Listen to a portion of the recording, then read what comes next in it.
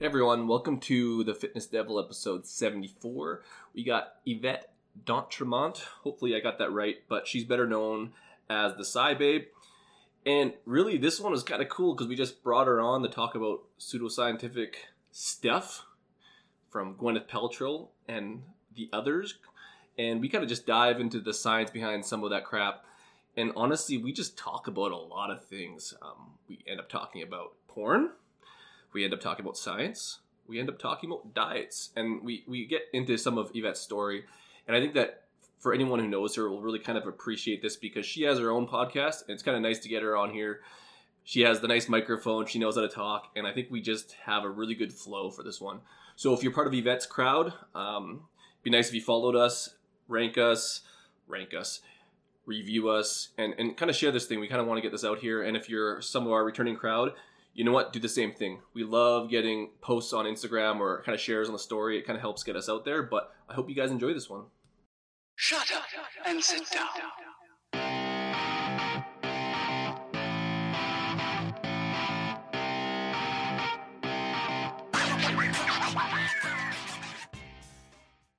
Hey everyone, welcome back to the podcast. Every once in a while, we pull in a guest who's technically outside of the fitness industry. Mostly it's trainers and fitness professionals. But Yvette d'Entremont, I hope I pronounced that right. D'Entremont. D'Entremont. Let it slide. D'Entremont. But perhaps better known as the Science Babe or Psy Babe. And she crusades against pseudoscience and does a lot of work with nutritional misinformation, a lot of other crazy stuff. She may talk a lot about porn today, too. We'll see how much we get out of that. But her work matters to fitness professionals and enthusiasts in our industry because it's full, rampant with bullshit. So welcome to the podcast. And I was hoping, not a long origin story, but sort of a bit of your background academically and a quick origin of Science Babe. I for the origin story, I was bitten by a radioactive shit. I always keep mixing those stories up. I see a Spider-Man tattoo, and I'm loving it. Yeah. I'm moderately to heavily tattooed over here underneath the Wonder Woman sweatshirt that I'm brandishing. But moving on. So the origin story was I got the worst headache of my life one day on March 7th of 2010. Never went away. And I mean, people hear that and they're like, "Did you take an Excedrin?" I'm like, "I promise you, I have a background in toxicology. I tried the headache medicine."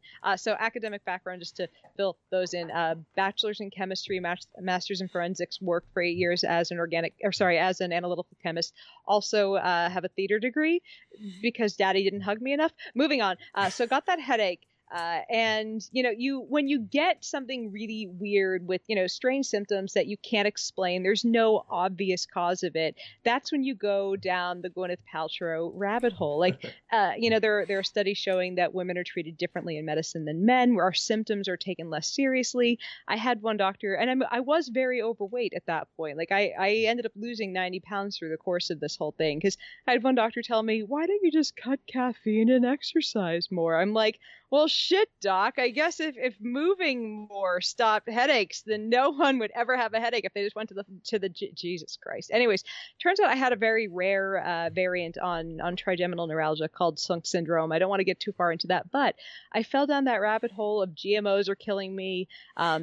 Pesticides are killing everything in the food supply is killing me. And it's very easy to fall for that when the medications your doctors are trying for you aren't working right away. You're not finding sympathetic or empathetic voices in medicine. And it's taking a while to find an answer for something. I mean, imagine the worst headache of your life every day for 8 months before you find a doctor who even specializes in your field, or you even find a name for the specialty for what you need to know. So it took me a while. It took me a few years of believing that all the little bullshitty things I was doing with my diet were helping or not, because when you're dealing with that much pain, like varying from moving the chest, if I move this one this way, am I gonna hurt or not? Like, eventually going, fuck it, I don't have to be afraid of GMO canola oil.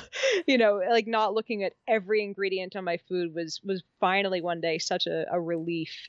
And that's where I started eventually kind of debunking bullshit. And there are a few other things in the origin story, but I'd say in an attempt to stay concise, I'll stop there, but that was clearly not a concise answer. No, that's actually great. I was actually going to ask you, did you ever get to the point where you really felt like taking a drill to your head to release the demons? Oh my God, yeah. Like, it's the way that this hurts. If you know anyone with trigeminal neuralgia or cluster headaches, the pain from all of those is very similar. The way that they differ is kind of in timing, intensity, and a handful of symptoms. Basically, it feels like I am being stabbed by a knife that's on fire, and those types of attacks. And I'll also have a dull ache on the left side of my head, and it's always same location. And those really, really severe attacks will last from 30 seconds to 3 minutes. Now, with medication that I'm on, I'll maybe have a bad headache day every couple weeks. No medication, those attacks, they'll happen up to 200 times a day. I would have killed myself by now if I wasn't on the medications that were managing it, and they're just seizure meds. But like, and I don't say that flippantly. I don't say that to make light of suicide. I say that because you can't deal with that much pain without an answer every day. It's been it's been almost 9 years since it started. It's been a hard go of it, but you go back to your doctor when the pain levels change. You keep working at it, and that's like I said, I understand why people go to alt med. It's very hard when you first start with something difficult to diagnose, but going for something that's patently shown not to work is not the answer. This leads exactly into the first question. I mean, you mentioned Gwyneth Paltrow and her website Goop, and I love fucking with prominent charlatans. Obviously, I'm pretty sure your Science Babe is a playoff of the Food Babe, Vadi Hari, who's a complete train wreck and an idiot. These are some of your favorite targets. There's a few more. And they obviously use fear-based marketing. And so you started to get into why this stuff is so appealing and very effective, why it plays upon everyday people. So the embedded question here is, how can anyone evidence-based start winning the fight against these pseudoscientific nonsense? And here's another question too. Is there any danger in naming and drawing attention to the bad guys? Because clearly you have no problem with it. No, I have no problem with it, and it's partially because at least I feel like I've been effective, but I felt like I've been effective up until a certain point. Like, and I look at I look at, for example, Jen Gunter. I love Dr. Gunter. I think she does amazing work calling out, especially Gwyneth Paltrow. And then I look at what's happened in the last few years, that every time she writes an article about her, sales go up. Mm-hmm. And I wonder, I don't know what the social zeitgeist is that's driving that, but I wonder because what's made my message or my tone of my writing so effective, I think part of it is that I try to reach people where they are. I try to break the science down to something that a 15-year-old who likes dick jokes is going to understand, because I'm basically a 15-year-old who likes dick jokes who happens to have a bunch of science degrees. And I think that that's something that people will be drawn to, even if you're... Look, I get it that there are a lot of ladies in Beverly Hills. Sorry, I just tapped my microphone. I get it that there are a lot of ladies in Beverly Hills who like their jade eggs for their yonis. But you know what? I've met these ladies in Beverly Hills. I used to live in that area. They like dick jokes too, even if they won't admit it. And that's why they'll read my writing. That's why bros will read my writing. That's why people will come to that. So I will always tell people, use humor. Mm-hmm. Please use humor. People will come to humor. It's a working formula. Just, bust it out. People will come to your science. People will find you empathetic a little bit. It's a way that we connect. So we need to use more empathy. Gwyneth Paltrow comes across as your friend, your doctor who's telling you to, that your headaches are, maybe they're all in your head. That doesn't come across as your friend. That comes across as a condescending douchebag. And somehow Gwyneth Paltrow manages not to come across as condescending. Well, it's because she's a movie star. Wrong. That's also another part of the formula. If you're famous for something else, it gives you social proof that you could possibly be good at that. Because she's, you know what I mean? People believe that. She's an actor. Yeah. If you use that magical cream that she uses, you're going to look like her. And it's, it is, it's proof in the Gwyneth Paltrow bakes pudding, I guess. But, the things they don't tell you are that they're not just using that magical cream. They're going to a dermatologist twice a week. So... We've avoided saying this guy's name for a long time on the podcast, but we're actually going here. So both Dr. Mike Israetel and Dr. Lane Norton both posted about him. Actually, I got tagged into it because they know that I'm in Alberta. About the snake diet guy. Are you familiar with the snake diet guy and his crazy shit? I've heard of him, but you would have to fill me in a little bit. Is he? Right. So he's local. He's here in Edmonton, and of course he's a virulent little bugger. When people criticize him, he loves the attention, and he's basically promotes extreme fasting. So if you're familiar with Dr. Jason Fung, who is another charlatan, I've heard the name. Yep. Who promotes a lot of fasting stuff, he's taken it to another level. So there's a post about having a weight loss challenge for kids, parents entering their kids in a snake diet. If anyone can see Yvette's face right now or her expression, you would see her reaction to this. Go ahead and screen cap that if you want to. We'll have to find a way to.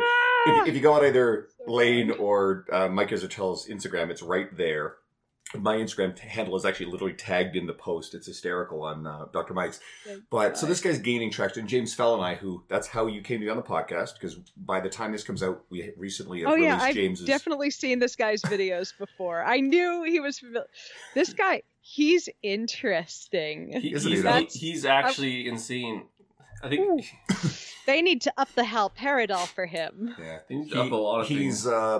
Several things. I mean, number one, he's famous for walking around with a dildo taped to his head downtown and filming it. He drinks his own urine proudly, and he makes claims of curing HIV, cancer, and several other diseases by fasting. And now he's promoting extreme fasting of children. In his defense, you will not be suffering from the effects of HIV if you continue to fast long enough. You won't be suffering from breathing anymore either, but you also won't be suffering from HIV. I just want to throw that out there. It's shitty science, but it's true. So you could theoretically cure HIV by dying. Well, let's put it this way. Yeah. It's not what's going to end up having killed you. But he's sort of someone. He's someone who, for a while there, people like James Fell were kind of ignoring because they didn't want to draw attention to someone. Now that he's sort of out there in the ether, and if I'm not mistaken, he either appeared on the Doctors. He was on the Doctors. Yeah, he's on the Doctors. The Doctors were ripping him apart, and he ripped the Doctors apart. Him on the Doctors? Well, they wanted to fight him on the Doctors. It was him versus the Doctors, so fucking get that one. And then he basically Doctors tried. The Doctors invited me on and then didn't dare Mike's segment. But let's talk about the snake diet guy some more. I didn't see the whole thing, but he actually probably got the better of the Doctors in this like weird, crazy. They're both fucking stupid, and they were both against each other, and he just sounded better than them. But that's pretty easy. But the problem with them is that they promote alternative medicine fairly regularly and bullshit things. So when it came time for them to debunk bullshit, how could they sound like their normal selves if they're trying to go after something that's only a little bit more bullshitty than their usual stuff? Really, I'm not a fan of the show The Doctors. Well, that's just it, is they probably found someone who was like, this guy's legitimately far too out there, even for us. So that just says how crazy he is. He's actually lives near us. Does he? Too. Is Cole? Oh, the Doctor. Cole. Yeah, he's here in Edmonton. Yeah. Yeah, so anyways, we're famous for that, too. We got Dean Somerset and Cole Robinson. Yep. The same light. So, just curious, how far, other than, getting onto the Doctors once, has this guy's, and this is something I've learned from being in the public eye a little bit, like, you get onto a couple shows a couple times, people don't really know who you are, like, out in the wilderness, outside of our little bubbles, like, you don't walk down the street and have people know who you are when you have, couple 100,000 followers. I've been recognized, like, a handful of times in public. So, like, this guy gets on TV once, people don't they know who he is as that crazy fucking screaming guy who thinks fasting cures AIDS. They know he's nuts, at least to a point. Like he's worthy of a blog entry, maybe too, on the internet. And he's not even he's not rich. So like you'd think because he has like 100,000 followers on Facebook, all this bullshit. He's in the hundreds of thousands. But he's not rich for sure. How many of those are train wreck followers? Well, that's what I mean. He has no product to sell. He basically is telling people not to eat, so like you can't sell that. He's not like his message is pretty easy, so you can't pay people to be coached by you because like, well, just don't eat. And then, like, he just has... I just don't think... He's not rich. There's no fucking way because where he lives and stuff. So he didn't profit off of this. I have no idea. I think he genuinely thinks he's helping people, which is sort of the delusion. So... But anyways, you'd think, like, if you got on there, you're rich. Not true. He's not as big as David Avocado Wolf or Joseph Mercola. 12 million, over 12 million followers for David Avocado Wolf. That was a hard nut to crack, and I realized after writing about him, even if I got an extremely comprehensive article out of it, I wasn't gonna make a dent in that. No, like that's done. That's like swinging a bat at the planet Earth and going, aha! Gwyneth Paltrow would have to get on board. I got rid of this anthill. Gwyneth Paltrow would have to get on board and join forces. Like, you'd have to get a bunch of people to, like, really slay 12 million followers. And that's just it. We're like flies to Godzilla when it comes to some of the followings of these people and the shit that they're putting out there. I don't know. I don't have the answer, and that's sort of kind of where we go back to Kim Kardashian's made more money on fitness than, like, probably all these people we're talking about. You know what I mean? Yeah, and it's hawking waist trainers and B vitamin / caffeine supplements. I don't know if that's what's in her pills. Please don't sue me. Allegedly, this is all alleged. She is a lovely girl. I actually don't mind the Kardashians. That's just I've never watched one of their shows. I'm not gonna bitch about them. I've watched every episode. You seem like you've been keeping up with the Kardashians. Wait, do you have a favorite? I kind of watch it and pass. My wife likes to turn her brain off after work sometimes. Sure. Fuck, I don't know. The one that married the basketball dude. She's cool. She seems more legit than the others. Chloe. I think. Chloe. Yeah. She. The only reason I know she seems, as you phrased it, more legit than the others. I had a meeting once upon a time when I still lived in LA with someone who was friends with her, and he's like, "You need to meet her. You guys will get along." And I'm like, that is the weirdest moment in my life when someone told me you two would get along. And he was talking about me, nerdy scientist, chemist person with the potty mouth, and a Kardashian. I was very confused about that moment in my life. It was a compliment though. It wasn't meant as a dig. Yeah. Okay. So that's good. Yeah. Everyone that I know that knows them, has met them, has said they're workaholics, they're great girls, they show up on set ready to do whatever is necessary for their job. So it's, they seem goofy on screen. They've worked hard. So I suppose they've worked hard at being that goofy. There's a cool point in there too, and I mean they've had staying power, and I don't think you have staying power without being professional. I mean, look at Lindsay Lohan's career, right? I mean, she's notoriously a train wreck and not showing up for anything, and now she's a nobody, just a punchline. So there may be something to that.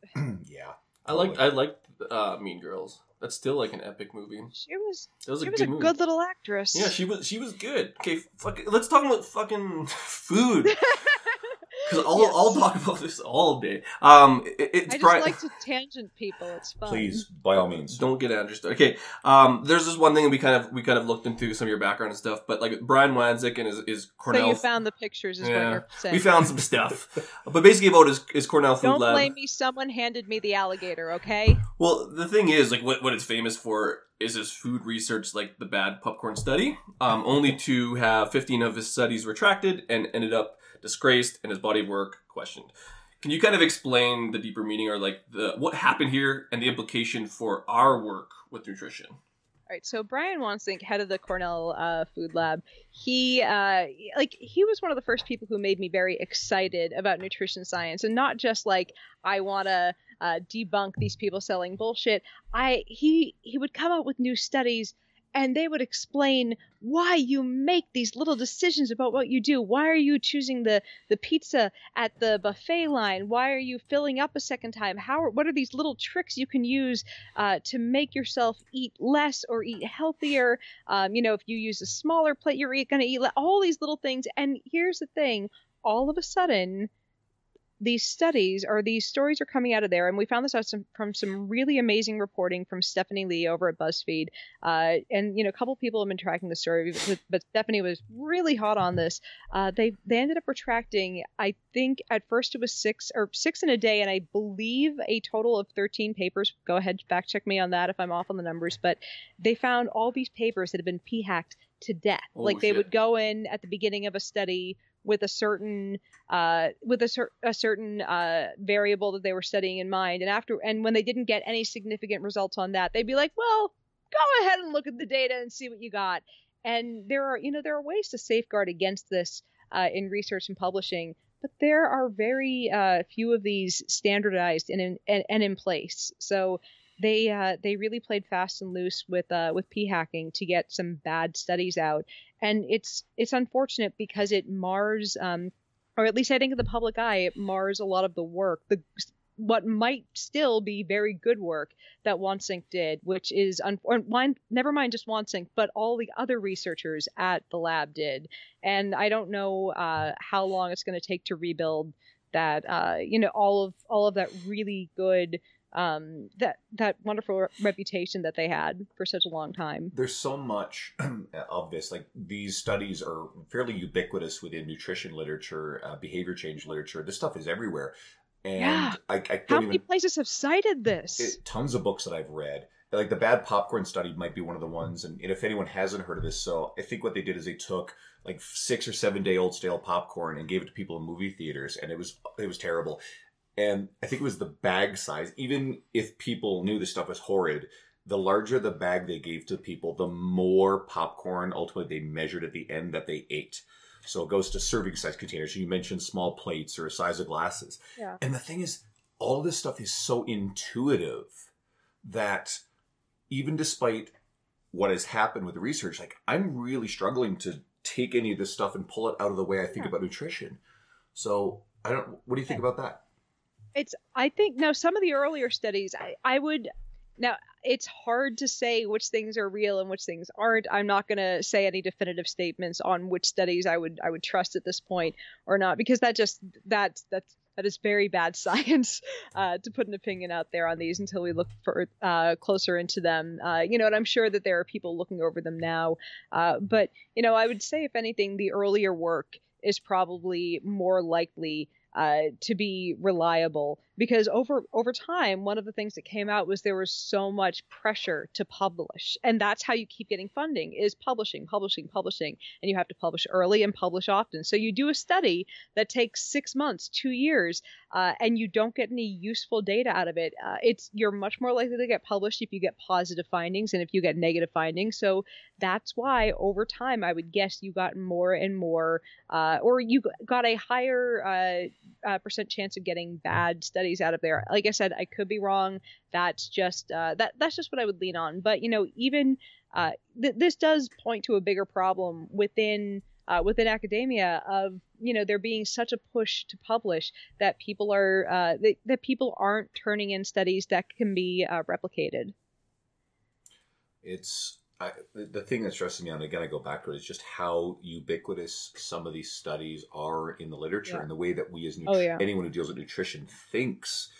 I think it's a pretty safe recommendation to say to someone, hey, eat food off a smaller plate. Well, that research was done here.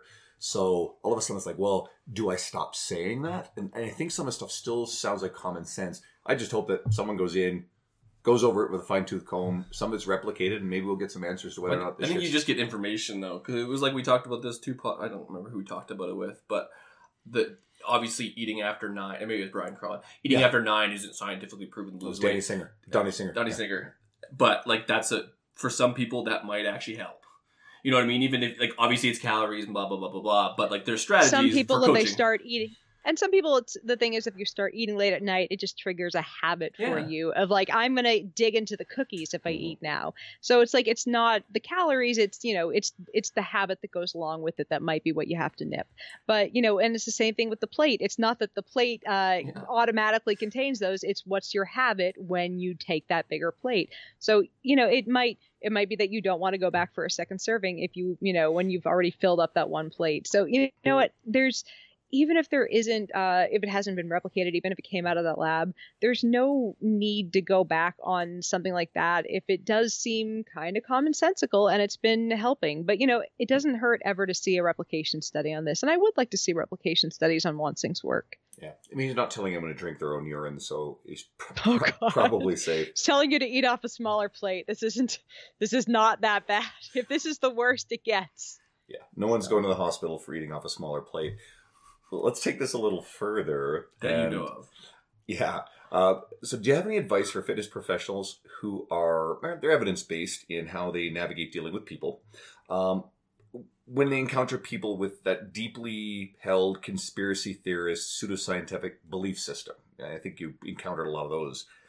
And can you address the dangers of stepping outside of scope, both to combat these beliefs, and then, of course, the flip side is when actual fit pros are promoting nonsense. So a good example is a fitness professional encountering a client who is an anti-vaxxer and going near it. That fitness professional also promotes bullshit himself. It's like, you need to be paleo or you're not going to be okay. Or you get the fitness professional who is an anti-vaxxer spreading that kind of shit, right? So we see shit like this. So have at it. Anywhere you want to go with that conversation. Oh, well, I mean, here's the thing. I always say if you want to get somebody to start thinking outside of their current scope, get them to start asking questions of their own beliefs. Get them to examine themselves. So the Socratic method works wonderfully. Why do you think that? Where did you get that information? Why do you trust that? Where did you find that out? Who told you? Have you fact checked that? And I'll start asking this. And the other thing is, ask kindly, don't ask in a confrontational manner. And I say this as someone who has to use some restraint when not getting angry at some of the bullshit that I've heard over the years. But, we're not going to get anywhere if we're dicks and we just scream at people that they're wrong. You have to try to walk people, ask someone to examine their thoughts and their beliefs on something and how they got to there. And I think we'll get further with a little bit of kindness, a little bit of understanding than with screaming. But oh man, if you've got a trainer who's starting to spew some bullshit at you that anti-vax is the way to go and that you can't have Diet Coke because it's gonna turn on your pancreas into making you store fat, just get the fuck away. Don't do it. Either that or just ignore that part of your trainer's work if everything else is fine. I think the anti-vax example is a little on the extreme, but we know it exists. But, yeah. But trainers definitely wander into it. Like, fuck, we're talking about Snake Diet guy, and he promotes all kinds of crazy crap. But I've seen other ones who they wander into, well, fuck, one of my pet peeves, and I don't like shitting all over keto or intermittent fasting across the board. I do.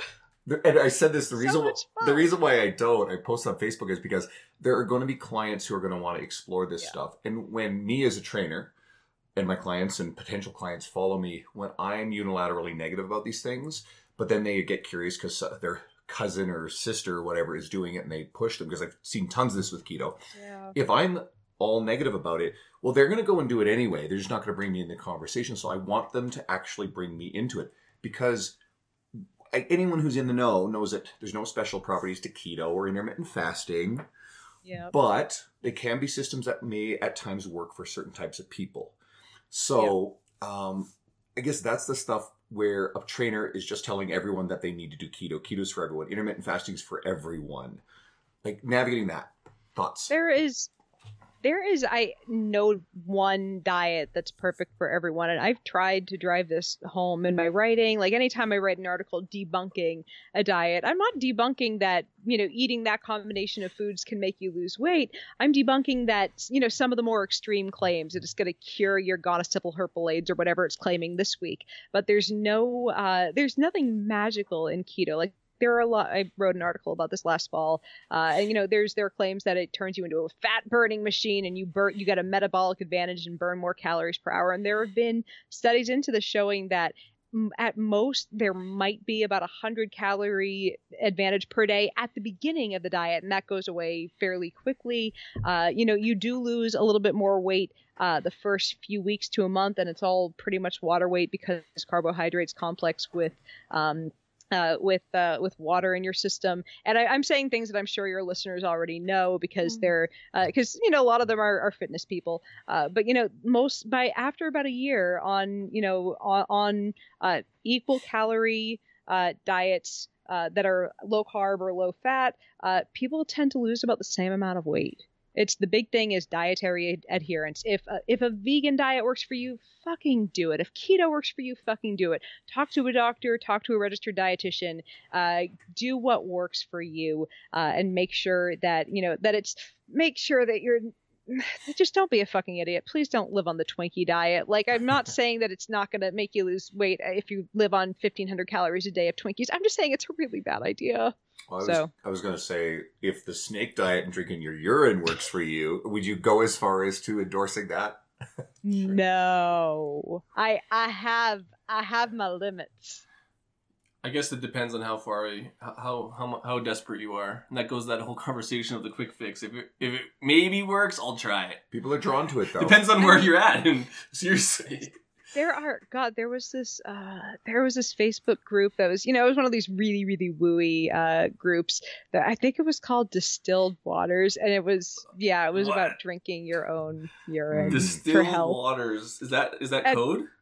That must be code. For continually cycling that fluid through your system. Well, I think people. So I know that, so now you know that, listener. I apologize. Yeah, I think people still actually hold the belief that urine is sterile. That's not true. Really not true. It has fairly recently been debunked, I believe, but it is more sterile than shit, but it's not 100% sterile. Sweet. But, more sterile than shit is not what we're aiming for here when selecting beverages. It's like saying meth is gluten-free. It might even be asbestos free. It's not, donuts are healthier than meth too. So clearly the key to good health. Well, yeah. Meth has its uses though, I'm sure. Like if you got to get your homework done, like maybe the stress of not having your homework done could be worse than the donuts. Don't take health advice from this guy. I'm just saying. Don't listen. If he is selling you a supplement and he says it gives you some pep, just bring it. That is meth. That is meth. Let's come off the ledge a little bit. But I actually I'm 40, so I went to university and graduated 16 years ago. Of meth, is that where we're going? And there was no use of stimulants that I ever remember among studying. But I'm hearing now in college age people in university that the use of stimulants, I guess Adderall, that sort of stuff, is very prevalent, and that's terrifying. It's totally foreign to me. Yeah. It wasn't. If it was prevalent when I was in undergrad or grad school for that matter, no one was telling me, why weren't they cutting me in on the fucking Adderall? It went underground for a while because it got villainized over, I think it was the 60s. Because it was huge in the 50s and 60s because it was just meth. It was it was Go pills. It's Dexedrine. Yeah, it was Dexedrine and then Adderall. Essentially, Adderall is renamed now. It literally is just what it was before, called Adderall and colored blue. So, yeah, pretty much. Yeah. There's a movie on it. It's on Netflix. I think it's called Take Your Pills. And it was actually I thought it was sweet because I haven't seen that one yet, but I say this to you and to your audience with a word of caution. Anytime I see a documentary on Netflix, I always say fact check the motherfucker out. Oh, it wasn't. I don't even think it was pro anything. It was just a history of basically methamphetamines and then biohacking and how it's. Anyways, it was cool. All right, there's two things we could talk about. Biohacking. We'll come back to biohacking. I think it was mine. David Asprey. But before we go to biohacking, let's actually brought in the Asprey, and I hear a lightning strike in the background. Let's actually do the Netflix documentary first, and let's tackle that shit because obviously, What the Health is the one that got really nuts. It's my god, the vegan propaganda. This makes me so. I wrote a thing on why you shouldn't get your health advice from Netflix documentary. Not Netflix. Me stutter pretty today. I wrote this thing on why you shouldn't get your health advice from Netflix documentaries, and it got pulled for fear of us being sued by basically every Netflix health documentary. So now this is why I'm not debunking a lot of bullshit lately because we're afraid of getting sued. But yeah, here's why you shouldn't get your health from Netflix advice documentaries because I'm gonna let you guys take on the potential for getting sued for this. Sure. So all of these come in with some sort of a point of view, and you start off with them most of them start off with, the world is less healthy now. Have a look at this group of people that once upon a time in ancient times, they were healthier. And then we came in and made them less healthy. Now, in what I believe it was, I could be mixing them up because I watched 7 of these. Was it What the Health that had Pete Evans from Australia, or am I mixing these up? I won't watch any of them. And even you haven't watched it? No, I haven't watched any of these fucking things.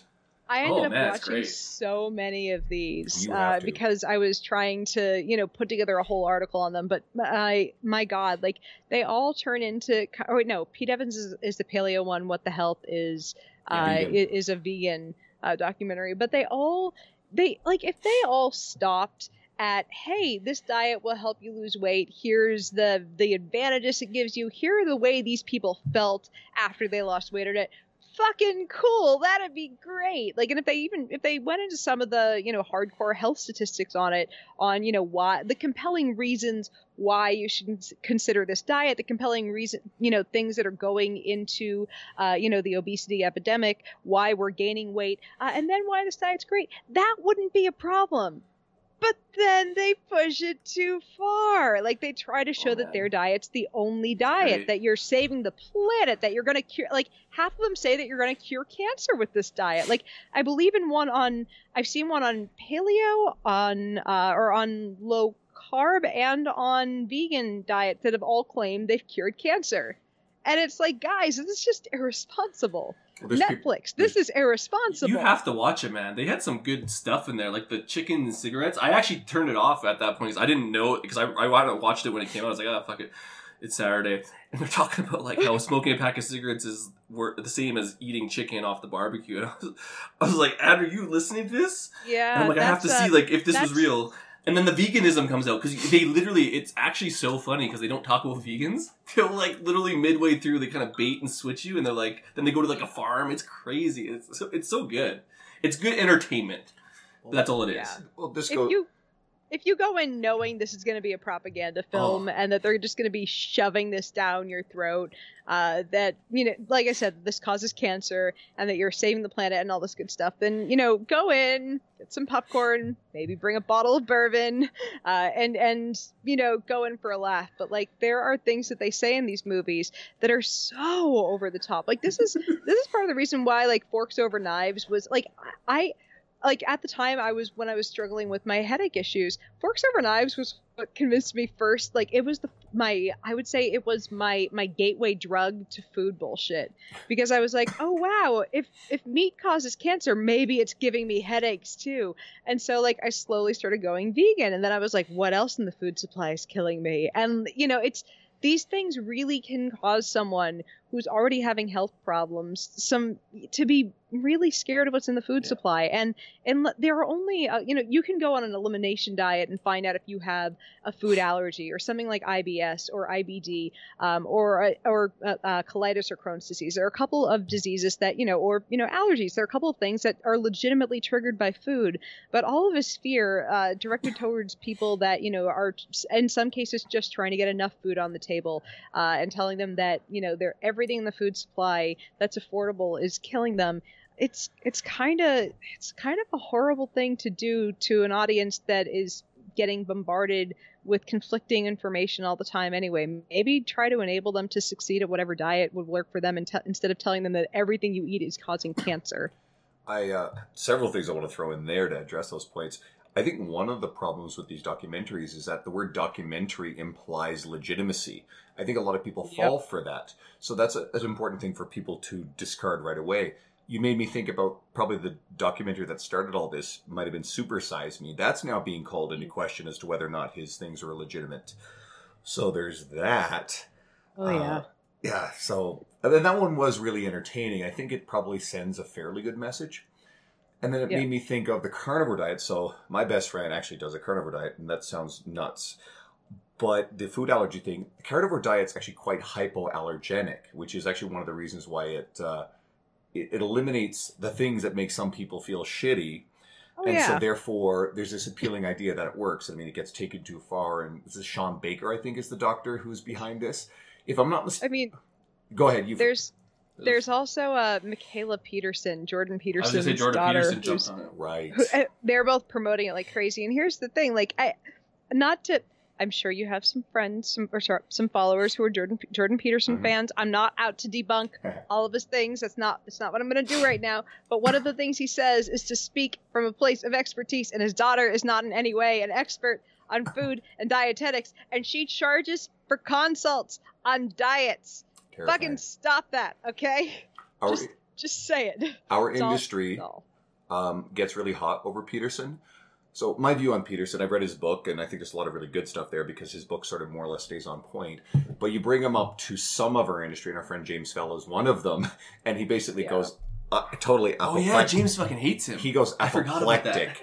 And then it's like you know what I would love, and this is it's all right. I'm like I said, I'm not going to get into him. I just brought it up with regards to the diet, and it's because it bothers me that this person, due to her father having that platform, gets kind of carte blanche to push this thing. And I mean, I'm very happy for her that whatever her symptoms were from, I believe it was rheumatoid it might have been either JRA or RA, which that's extremely painful. Yeah. Whatever was causing those symptoms, I'm glad that she found it via an elimination diet. But pushing just go all meat to everyone, that shows a severe misunderstanding of how diets affect different people, and it just, like I said, it deeply bothers me that she's charging for consults. When she's assuming everyone has autoimmune. Like, I don't think she's assuming that. That's what she's telling people. Like, that's how the diet is. Like, it's just insane. Well, it goes to another point I was going to make is we're talking about all these problems that are endemic in our society, and all of these charlatans, what they're ultimately doing is saying, here is a simple problem, and I am selling you the solution. Yeah. Inflammation. There's this fucking nutcase. What the hell? Lori Schmerk is her name. She's a PhD, but she got her PhD from a diploma mill online, and she actually has no qualifications. So her whole thing is that inflammation is what's making everybody bad. Obviously, Well, I don't even know much about Peter Wolf. I just know he's a fucking loon. Obviously, he's saying something that's wrong. Well, food bait. What sort of chemicals in food are bad? Chemicals. Sort of thing. There is no acceptable level of any chemical to ingest ever was my favorite quote from her. I'm like, man, she must be starved. But to telling death people by that, now. like, people worrying about that shit is probably worse than the actual shit at that point. Like, it's like, oh, plastic's bad, like, and it is. But like, if you worry about like literally everything that touches your food, there's a deeper problem there too. That's probably worse than what you were going there for anyways. I don't know. It's just insane. Like I don't like putting my food into the microwave with certain plastic containers, but like I'm also not afraid of my food touching it. Well, and like, if I made you something in a microwave and you wouldn't be like, no, don't fuck it. Maybe you would, but like you wouldn't stress about it all day. Be like, I wonder what's been in the microwave in plastic in this household, and then freaking out about it. Like that's insane talk. Well, my first question would be, are you a decent cook? I think that's more important than the microwave and the plastic. Like, it's your first question should be, is this free of microbial contamination? And then eventually we get to the bisphenol A or the BPA, BPS contamination. Yeah. So. Oh, okay, sweet. Let's ask another question. Let's just go fucking full potato. You spent a lot of time fighting misinformation. Obviously, we've been talking about it, but like, let's go artificial sweeteners and big bad things like detoxes and skinny teas. Have you had any success? Oh yeah. Have you had any success, I guess, knocking the science into the heads of people who don't respect science and kind of buy into all this bullshit? Yes, occasionally. I every single year I run this thing. And I mean, I know this is I'm talking about vaccines, and you just asked about dietary stuff. But every year I do this thing, the We're Doing Shots campaign, where when I within a week or two of the flu shot coming out, I go and get my flu shot and do a cute little video saying, please put pictures of yourself on social media with the hashtag We're Doing Shots with a picture of your sexy Band-Aid. Every year I get more and more pictures, and every single year I get multiple emails, and I mean tons of them, tons of pictures posted to social media with people saying, I was vaccine hesitant before, I didn't get flu shots before, I always thought that I would get the flu if I got them, but because of the campaign, because of seeing everyone perfectly healthy and happy getting their flu shots, I'm getting my flu shot from now on. I'm like, oh, babushka, I'm so happy. Are you gonna hate me? That's been, I think, my biggest victory. I mean, like, I can get somebody to stop being afraid of eating conventionally grown produce all day long, but getting people to vaccinate is the biggest victory that I get. Can you convince me I'm the worst? And it's not because I have any moral or ethical things tied to it. I don't usually get my flu shot. Can you convince me? Baby, I know. Talk to me. What are your thoughts on the flu shot? I don't really have anything negative or positive. I'm just lazy. I'm gonna guess. I'm actually gonna guess. It's the feeling that you're a healthy adult and you're not as vulnerable to it. No. The flaw with that is we're gonna like, remember I said earlier, we kindness and the Socratic method. We're gonna do this right now. Yeah. I don't know. So tell me what are your thoughts on the flu shot? I don't really. I think it's fine. I just don't get it. I'm just lazy. So- I haven't, like, literally every time I go, it's like a big, long, painstaking process. I just haven't got it, and then I haven't really gotten the flu. Which I know the arguments. Like, if I get one, I'm gonna spread it. Blah blah blah blah blah. I just haven't got it, so I'm the worst. That's why I said you're probably gonna hate me. How good are you at getting your ass to the gym? Oh, And I'm just I know saying, you're going. I saw you pull up that sleeve and I'll go to show the me gym. that Spider-Man arm. That's a motivated man. I get what you're saying. You're basically gonna tell me that I've spent a lot of time on nutrition, all this stuff, and really it's spending 0 time to get a shot. Okay. Well, once you pop into you are in Canada land, right? Yeah. Mm-hmm. And you guys have free health care, Yeah. and you haven't gotten a flu shot. And last year when I was unemployed and uninsured, I spent Yeah. $40 on mine.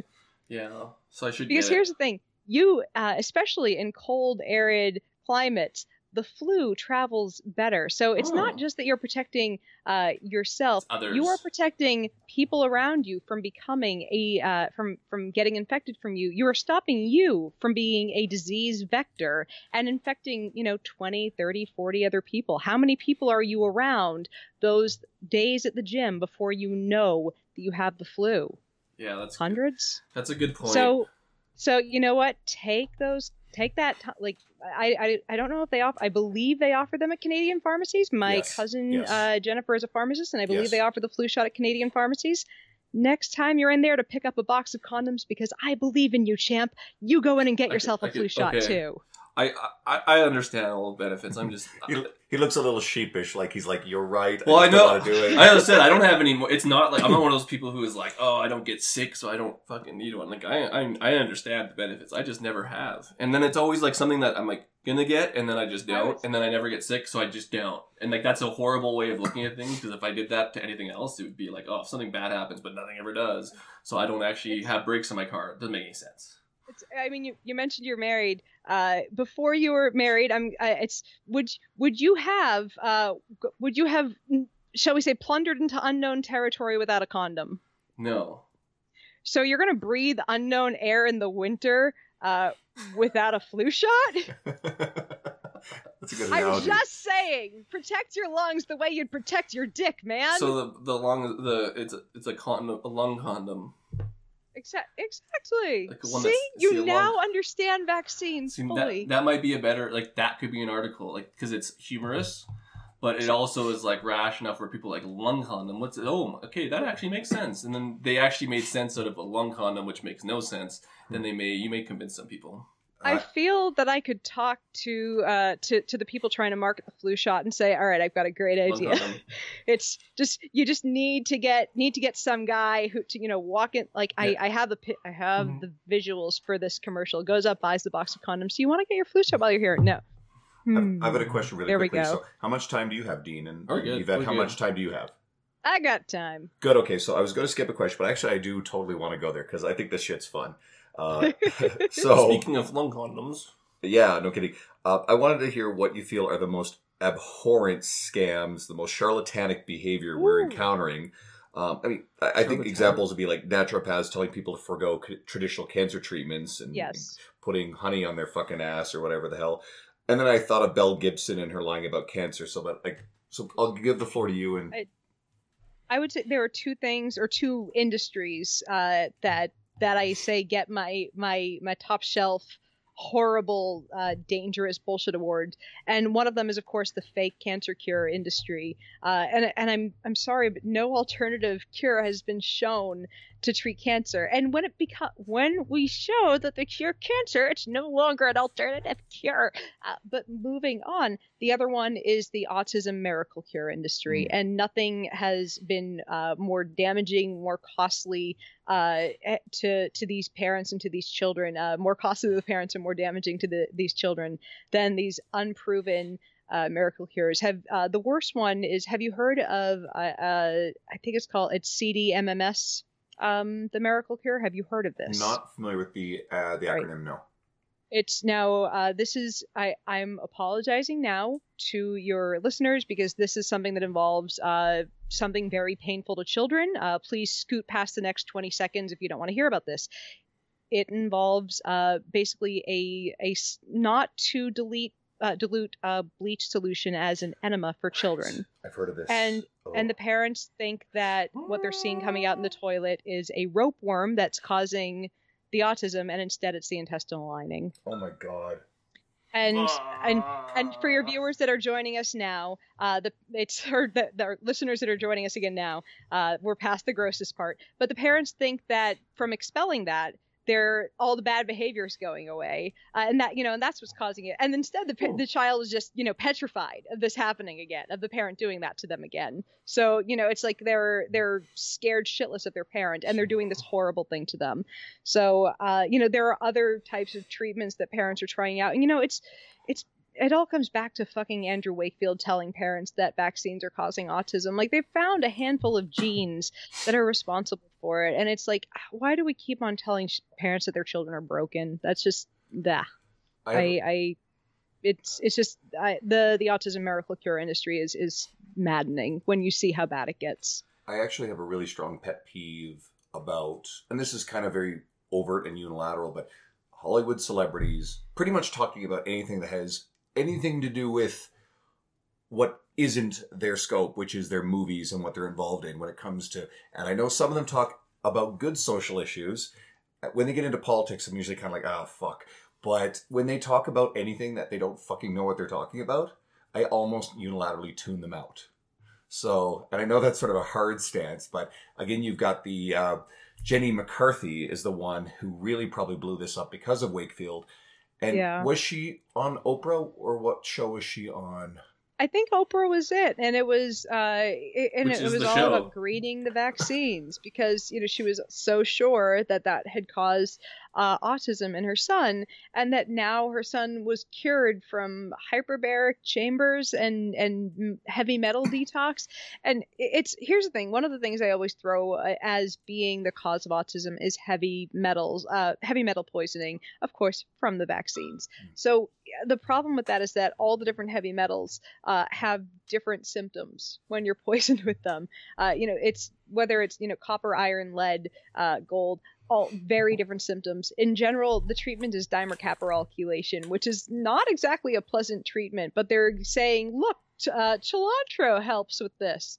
Cilantro, I'm sorry, but cilantro and milk thistle doesn't chelate the heavy metals out of your system. So I understand the desire to want to help your child who's struggling with autism. Oh, yeah. I have a client who he works with people with autism, and it's kind of funny because we're getting into the appropriate use of language. Even saying autistic people, it is better to use language like people with autism. You were going to say something. Go ahead. I go back and forth on which one's correct because I've been told by I'm not sure which one to say. I have been told by autistic people that they prefer autistic people, and I have been told by them that they prefer people with autism. You know what?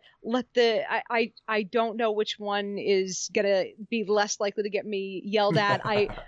Tell me what you want. Tell me what you want. When I say that, it's without disrespect. Yeah. It's because I've been told this is what's preferred, and I don't know if this is a small fringe that I've been told this by, but the reasoning was that they saw autism as being a part of their intrinsic part of their personality and neural wiring, and that it was it was fine to use that as a descriptor, but I don't want to, like I said, I could be wrong, and I don't want to be disrespectful. I think, actually, this raises kind of a good point, because I was of the impression it kind of went one way, but this is also the sort of thing that I think if well-intentioned people use either language and someone freaks the fuck out at them, that's stupid too. I don't think it's that big a deal to be freaking out about. It happens less often than I think people would think, because, the thing that you see the most of when someone, the thing you're going to see is the blow up over it, right? The picture, the video that someone took on the internet of someone freaking out. My brother's trans. I have a lot of trans friends. And when I've used, just not been sure, used the wrong language, here's what happened. They were like, oh, here's the correct term. I said, oh, I'm sorry. They said, no problem. And I went on using the correct term after that. You didn't go shut the fuck up and 99% of those kind of interactions. And yes, now there's a video of an individual losing their fucking mind in a store. Yeah. And it's really, really unfortunate. Unfortunately, it's been memed and blown up over everything. And it's being used to demonize or cast negative light on the whole community, and that's entirely unfair. Is the individual's reaction probably proportionate to the unintended slight? Goodness, no. But it does draw attention to the fact that being conscientious of people and not being an asshole to people is important. But also the portrayal of this video and what it's being used for to attack trans people and their rights is also complete bullshit. Yeah, I think it's the thing that, to a lot of people who I was about to say don't know trans people or don't know they know trans people, because they're everywhere. I think this seems new to a lot of people. So they're like, what do we do with how do we? It's like, you just treat them like everyone else. Don't fucking ask them questions about their junk. You call them the words they want to be called. Like, it's like, I know that people get like antsy about the term misgendering, but like, if I just called you a girl because I insisted that I heard you were born a woman, like, wouldn't it infuriate you? It would on some level annoy you. Like, if there was no good reason for it, like you appear on every level to be a man, and I just was like, no, I heard you were born a woman. I'm gonna fucking do this to you. How fucking shitty of a human being would I be if this was the thing up my ass, You're right? an asshole. You're a total asshole doing that. Yeah, exactly. And I'll have some fun here. For everybody who's talking about that stupid movie Bird Box, with Sandra Bullock in the fucking I haven't watched blindfold. it. Go watch The Birdcage, which I watched when I was young, and it's a great movie. Go watch that. So good. Right? Is that the same movie? Like, I'm No, lost. they're not the same movie. Okay. No. It's based on La Cage aux Folles. It's yeah. Anyways, but yeah, moving on. What does the Bird Box have to do with trans people? Bird Box has nothing to do with trans people. Birdcage does. Oh, so. gotcha. Yes, we have. No, I was just trying to tie the people, and we have connection, because trans. if I don't I'm know trying it, to someone remember. else doesn't know. I'm trying to remember if there were actual transgender people or if there were cross-dressers. It was cross-dressers primarily, It's but slightly different. But here's the thing: it is a large umbrella in the LGBTQIA community. But there's I just, like I said, if you're the person who has that much of a craw up your ass about not calling someone by the That's pronoun that's apt, like, just fucking like smoke some pot and get over it. Seriously, Yeah. that's my advice. Since we always like jump in things, like, did you end up watching Die Hard? Because that was probably on your man. Facebook. I think that was on your Facebook. Yep. Yeah. Oh yeah. So and did you analyze the evidence? So this is just a backstory as to whether or not it qualifies as a Christmas movie. So did you find out if Die Hard does qualify as a Christmas movie scientifically? I feel very sorry to say I still haven't seen Die Hard. It's on a very long list of movies that I am an awful human being who should be banished to the abyss for not seeing. But in my defense, I had a power failure, so lost a few hours of availability to watch movies. So it was, and that Overrated. There's a power failure in Die Hard, so it's part of the plot. I won't give it away. okay. Okay, well, I guess I'll watch it eventually. Like, I have to take a couple trips to Spain pretty soon, so I'll just sit there and I'll download a few things to watch on the flight. I'll say a couple things. One, it's a Christmas movie, and I watch it Oh. every Christmas or Christmas Eve. There, N equals 1. It has Christmas music, and it's set during Christmas. So those are two big things right there. Okay. But if someone wants to watch it just for Alan Rickman's performance as the main bad guy, he's incredible. Like Bruce. How did I not know Alan Rickman was in it? Oh, he's sensational. In fact, it's probably the movie that made him famous. He is absolutely spectacular. And then Reginald VelJohnson, famous for Full House, he's also in it, and he's really, really good too. And Full House is a Christmas movie, so that... Full House is, you're thinking of Home Alone. Oh, yeah. Wrong. Full House is Full a House television is show with definitely- Urkel. Fuck. Full House is cringy now. Yeah. Did you I try to get through a single episode of Fuller House? Yeah, I did. No. I actually got through 4. It was, like, bad. No. Fuller House is the one on Netflix. Fuller I- House is the When they all Yeah, came is that's back. right. Netflix reboot. Yeah. It was not It's that good. so It was kind bad. of... Yeah, it was like a lot of inside jokes. It was just like... Yeah, like you watch the first episode and you're like, maybe they're doing these throwbacks Yeah. just to be cute and it'll all get throwbacks. better. Next episode, it's not getting better. No, it's all Like, throwbacks. It's just so bad. I don't think I finished it. I did not finish it. I'm just hearing this thing now where apparently young people, we'll use the term millennials, are watching Seinfeld Discovery and are really offended by it. Well, of course they're going to be offended by What it. the fuck is Well, here's all? the thing: if you watch things from like, I think every single decade or so, every 10 to 20 years, you go and you look back at the shit from last generation. You go, what the fuck? Yeah. So I don't think this is a Gen Z, whatever the fuck the next generation. Because like I'm technically, to quote Eliza Schlesinger, I am an elder millennial. At 35, I am the top. You're of the Gen group of X's us. you're the middle one. I'm either a Xenical, or which is a bullshit term for those of us born at the beginning of the 80s, or I'm just a millennial. But like, looking back at the shit that we made jokes about in the 90s, like some of Jerry Seinfeld's stuff was a little hacky. I'm not offended by any of it, but I'm like a little. But like some of the Friends jokes, especially, like go back and watch Friends. Like, hey, look, we're gonna make fun of Monica because she was fat once. Like, how is that well-written comedy? But like back in the day, that would have like Go back and watch anything from All in the Family. Yeah. Holy sweet mother of God. Right? And I mean, I think the thing that made All in the Family work was they put that bigot on TV, and then they were like, we're trying to make him less bigoted. And the funny thing is, the reason why that works, but Roseanne didn't, is because, well, it was a little unclear about if Roseanne really was bigoted, wasn't it? Wasn't it? Forgettable Roseanne.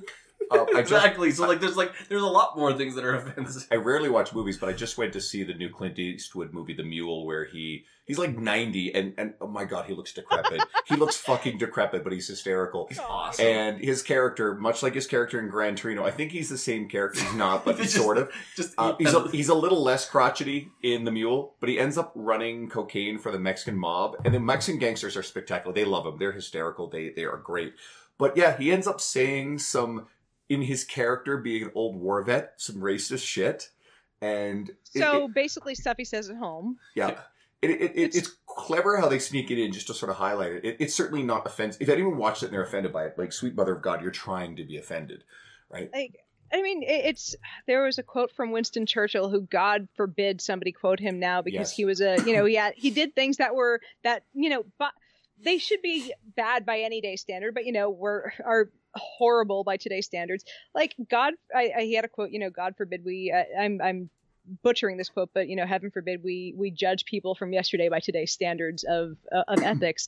It's like, what are we going to look back at today, 50 years from now, and go, oh my God, we're the worst, fucking this up. Like, we all are. I look back at things from 5 years ago and go, oh my God, that is cringy as fuck. Like, we all do, right? I think that's pretty normal. We're getting better. It's actually, as long as you're getting better, I think is the kind of the key thing there is, like, are you getting better over time? Because if that determines whether you're a half decent individual. You're making a great way of portraying it. And it's funny that you mentioned Sir Winston Churchill, because it was actually James Feller wrote an article, and James gets pretty left, and even he was shitting on this lunacy. Yeah. An astronaut had quoted Winston Churchill, and he got some flack by. That was who it was. This is totally. It was Chris Hadley, I think. It is some pretty extremist shit, as far as I'm concerned, to criticize this nonsense. And the astronaut apologized for quoting Winston Churchill. I mean, Christ, this is like one of the most important men in the history of Western civilization, and what good he did. And you're just being told to apologize for this crap. It's a bit much, I think. And even James criticized it. There are always going to be people that we look back at through the lens of what we know now and go, yeah, they did some great things and they did some horrible things. We can't discount every last person for doing the things that at the time we were like, oh yeah, this is like, what if, say, 200 years from now, we have, for example, abolished all meat consumption, and we look back at everyone now and go, oh, the people who weren't vegetarians were barbarians. Like, I'm just, who knows? Could happen. That could be a thing. It could, for example, we could look back at everyone even 50 years from now, and it could just be gone, and we could be looking back and going, but that person was a meat eater. Like, and I highly doubt that. Highly doubt. But, how are we what's going to be the thing that we are all fucking up right now that we're going to be judged on 50 years from now? And I think it's unfair to do that. Domestic pets. Political correctness. Zoos. It might go the other way. You can really paint anything bad depending on the context. Like, is it having dogs? Like, we basically bred dogs. the stuff that's bad in every context, I think that's the if it's generally bad, as long as we're clearing that shit out. This paraphrases what you're saying, and I believe this. I think it's actually kind of dangerous to look at the past through the social lens of today. There are some things, slavery, for example, that's just unilaterally bad under any circumstances. Yeah. But I think it's still also a little bit dodgy just to judge everything by the political correct lens of today. So I think I get it. Like we're not going to look at George Washington owning slaves and say it's fine because he was George Washington. We're going to look at it and say this was a bad thing, but he also presidented okay. So we're going to talk about that. Right, and you can compartmentalize those stuff. I'm actually not that good at it. I tend to think of if somebody is like guilty of being a sexual offender, for example. Oh, yeah. When someone brings up Tupac Shakur, I've said this one before, and they're like, oh, his music's great. I'm like, the guy was convicted of sexual assault. Why are you listening to his music? So even I can be a little bit of hard ass about some of that stuff, but yeah, I think some people can compartmentalize those things apart. Yeah, it's like lens of history is easier. The stuff that's right now is I'm curious how the people who defended R. Kelly defended him when there was a tape, visual evidence of him pissing on a 14-year-old. I just want to know. And there were women, famous women, who defended him, who were advocates for Lady Gaga. I'm fucking looking at you. It's because of his song. He had like the song. Like that's why. Like, I mean, Ignition was so big. Was a good jam, but fuck you. But like that, but that's what I mean. Like that's the thought process. Like it's Ignition. Like that's why he was so famous and people because they liked him. Like that's the fuck. Anyways, for the listeners who have held on after we've gotten loose here. Sorry, my answer was the reason why I defended 17. him. The reason why I defended him was because of Ignition. Like that has to be the only reason. This has been spectacular. Which isn't good. I mean, it also goes to there's a point that was if you saw the documentary, it's really, really good, and the horrible thing about it is that however bad you thought R. Kelly was before seeing this documentary, he's way worse, and that's something I didn't think was possible. It was like I already knew he pissed on a 14-year-old. How much do it's a lot of yikes, but it's the number of people who knew, and it's because we don't listen to societally for a long time. We don't listen to women when they come forward with accusations against powerful men, as we talked about in a discussion before we started recording. But we don't need to get too deep into that. Sweet. I really don't. Awkward silence. It's not even awkward. We just would need a whole podcast to talk about it. So instead. Let's do the book one because we always need. We're running out of time anyway, so this has been absolutely amazing, Yvette. I really do appreciate you showing up here. So, as a well-learned individual as you are, do you ever step outside of the textbooks and read anything, fiction, nonfiction, that you found particularly valuable, personally or professionally profound, that you would share with everyone listening? It is not profound. And it is such a stereotypical answer, but I will go back to Hitchhiker's Guide to the Galaxy over and over and over again.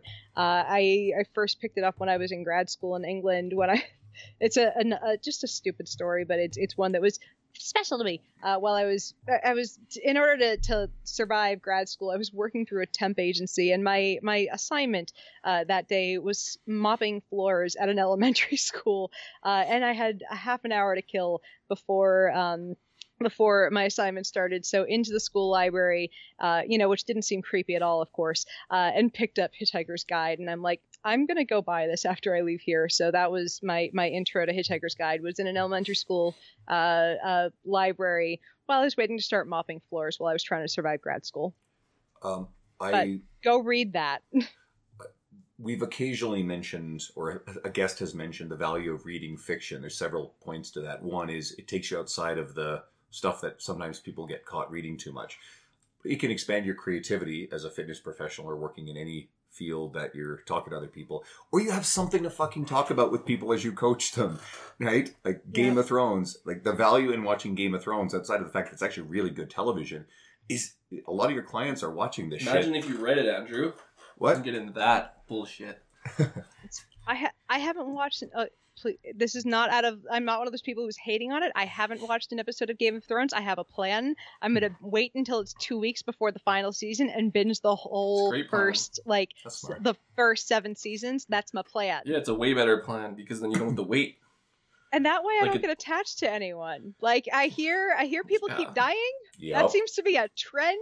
Yeah, spoiler alert. I don't want to get attached. Well, I shouldn't spoil it too much. But I think the 2 most famous actors in the first season, you figure are probably going to be main fixtures. They get killed fairly quickly. I figure everyone's like, I have no attachments. I figure everyone's going to die. That is my thought going in. No one is. It's a horror movie where Drew Barrymore gets killed. Scene 1. No one's safe. We have to put the danger level up there. That's where we're setting the stakes. I'm prepared for this. That was one of the Scream movies where she gets killed right at the beginning. I think Scream 2. I think Scream 2. Yeah, there's Scream 2. Scream 2 or Scream 1? Scream 2. Actually, maybe you're right. Maybe it's Scream 1. I think you are correct. It's been seen Scream in a while. Those came out when I was like a hatchling when those came out. I was like a freshman in high school. Yeah. That was back when I didn't know things. I was young. Well, it's kind of weird. Like Skeet Ulrich he's the Johnny Depp looking clone, and he was a high schooler or playing a high schooler in the first one. He ultimately was the killer. Sorry, spoiler. And now he's the dad on Riverdale. It's like Luke Perry is a dad on Riverdale. And Luke, if he's not in his early 50s... The thing about Luke is from 90210. I still can't get him out of my head. He was like a 27-year-old playing a teenager. He was old on that. I know. like not old, but, old for being 17, I don't think anyone on that show has been able to untypecast themselves. They're talking about actually rebooting the original and bringing them back. There is a conversation. But they did that already. Not Brian... One of them has. Brian Austin Green typecast him just as he was in the show on a guy who was banging someone much younger than him. Because they're just part of that era. And then he married Megan Fox. So yeah. I've seen all those episodes too. Sorry, go ahead. Sorry, I was just saying my mom watched that, so I've watched. So I've seen it all. Anyways, sorry. I grew up on that shit. It's ditto. It's the 90s. See, now we look back. We look back and how fucking dumb that show was. Anyways. Actually, it was really important. I'm going to do this. Oh, It was really important because it brought to light a lot of relevant issues like teen pregnancy and all these other sort of things. Right. So you can make fun of it all you want, but actually it was one of the first shows to have those conversations. It was culturally really important. Yeah, so is Teen Mom. Hey, Saved by the Bell was what I grew up on, I think, a little more. And that's so, in retrospect, it is so bad. Zach is an awful human being. Like, not a funny, awful human being. He sets his friends up to get injured, I'm sorry, he's a bad person. And it's like I said, it's looking back in the 90s and going, what the fuck? Like, I'm sorry, we can love our John Hughes movies. We can also admit they're a little rapey at times. Like, there are things we can look at and be honest about in retrospect, even if they were, quote, normal at the time. Well, shit. So. Screech is in jail. Dustin Diamond is in jail. What are you in jail for? Something terrible. Some sort of horrible sexual bullshit. Did he go to jail, or was it just that there a sex tape? There was the sex tape with the dirty Sanchez. No, motherfucker's in jail. I'm sure of it. Someone's got to fact check. It's not for the Sanchez. No. Whatever he did was bad. Do you know where you can find Dennis Haskins, aka Mr. Belding, now? No. Every so often, he shows up to karaoke down at, I believe, the pier in Santa Monica, or that part of the universe. That is what I've been told. I have not witnessed this for myself, but he's apparently a karaoke king. There's this beautiful graphic that is just a internet joke, but it shows The Rock as Slater, it shows Mark Wahlberg as Zach, and it shows Michael Cera as Screech, and it's like as if they're going to cast them in the live, like the movie that is a remake of the original. Kind of like Baywatch. It'd be perfect, yeah. Oh my god. Mark Wahlberg, like his only mode when acting is angry Boston guy. Yeah. Like, I feel like Seth Meyers would be a really good, like, ain't I a stinker? Like, he's kind of Bugs Bunny in a way. There's kind of this. I want Ryan Reynolds. If Ryan Reynolds had like the Ryan Reynolds would be great for that. Because he does that stupid talk to the camera and like I'm a fucking asshole. That would be great. It's like Deadpool without the powers. Yeah, and he would just have to like clean up his speech a little bit, like no like real bad swearing, but like I think he could do it. But Saved by the Bell modern day there might be swearing. That's true. But then But yeah, Ryan Reynolds. Yeah.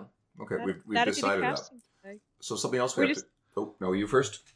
I feel like We should just submit this somewhere and rake in our millions. I feel like your graphic should be. We always do a graphic for the promo. It should be like Saved by the Bell or something. We'll see if we can... Yeah, because you haven't seen our social media. So we make up a graphic and we take our guest's head, and Dean photoshops this terribly photoshopped Oh, the block worst. onto some sort of famous image, and then we put in a title. But it's great. Nick Tuminello, one of our guests, he made it as his like background photo on his Facebook. And we haven't decided what we're doing with James yet, although we'll have to come up with something really horrible for James. Oh, see, I love James. What should you do for James? Because he, because look at his website. You know how there's like a little lightning thing Yep. on his website because life changes? You should make him into Harry Potter. Oh yeah. Okay, cool. I should do that or put him on a Jordan give Peterson him the book. lightning strike, and you can tell him it was my idea. Like, just if he gets mad about it. He kind of looked like a We- wizard. we Like can make him- James kind of looks like we a can, wizard. We can make him Voldemort, so we'll see. He'll love that. That'd no, be he. hilarious. I think Harry Potter would work. Cool. I think I'll make It's- him like I- a super it's nerdy perfect. wizard. Now, I'm because you're going to just not do it, so I'm going to totally do this. Seeing as we do want to create something fun for your social media, but we also want people to be able to find you. So some of our core audience may not necessarily know who you are yet. Actually, a couple of old friends of mine, Ori and Renee, are huge fans of yours, and I told them that, Hi, Ori and Renee. Nice to meet you Oh, via podcast. yeah, they're going to love you. They're going to love this. So, Oh, wait, can we call them right after we get off of this? You could. probably. That'd be fun. Cool. Yeah, and fuck, who knows? Maybe I could see if I could dial them up.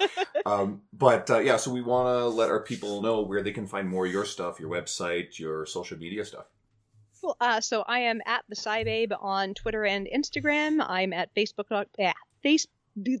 me stutter pretty today. I am at facebook.com/SciBabe, and I'm at SciBabe.com.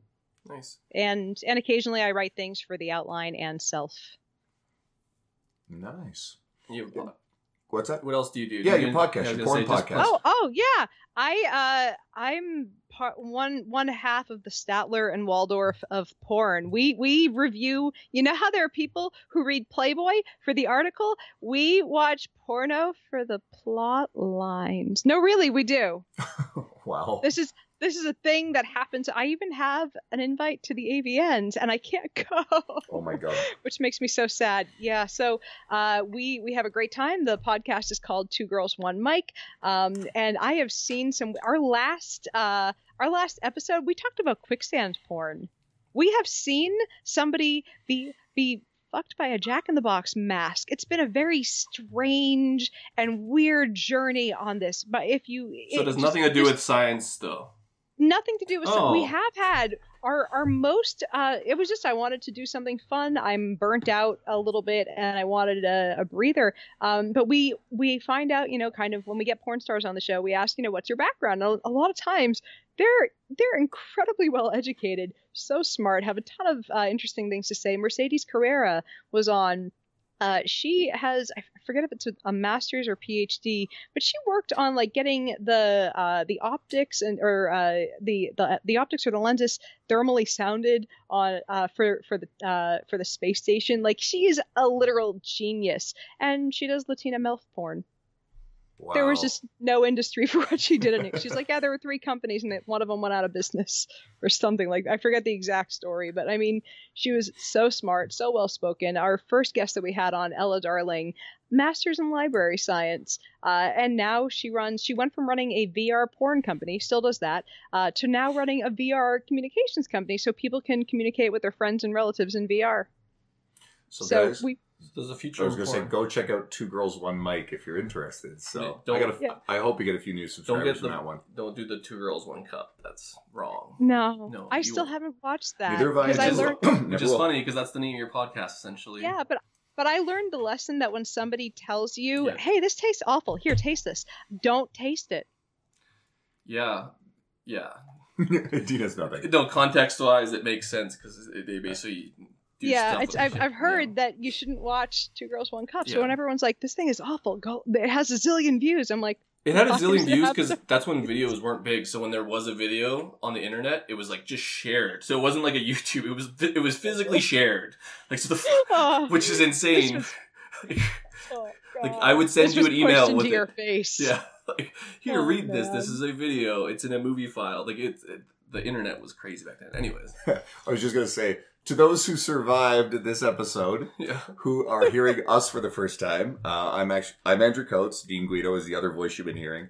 And so we've had a few more podcast episodes. And by the time you hear this, we'll have released James Fallon. James and Yvette are good friends. So if you want to check out James, maybe you check out one more of ours, and then you might find some other fun stuff. We do fitness, we do nutrition, a lot of philosophical industry stuff versus a lot of really technical detail. There's lots of stuff out there. We just like to shoot the shit, is what he's saying. And then we talk about stuff, and it's fun. So. And for our listeners who've been listening to us for a while and are finding Yvette, SciBabe, for the first time, guys, go check out her social media. She's actually brilliant with debunking all that pseudoscientific bullshit, if you haven't figured that out by now. Yvette, thank you so much for being on here. This was really cool. Like, you get these aspirational guests, you're like, oh, I'd never be able to have someone like that on the podcast, and all of a sudden here you are talking to us. And so yeah, this is cool. Thank you so much. Thank you for having me. Peace out, guys. Shut up and sit down.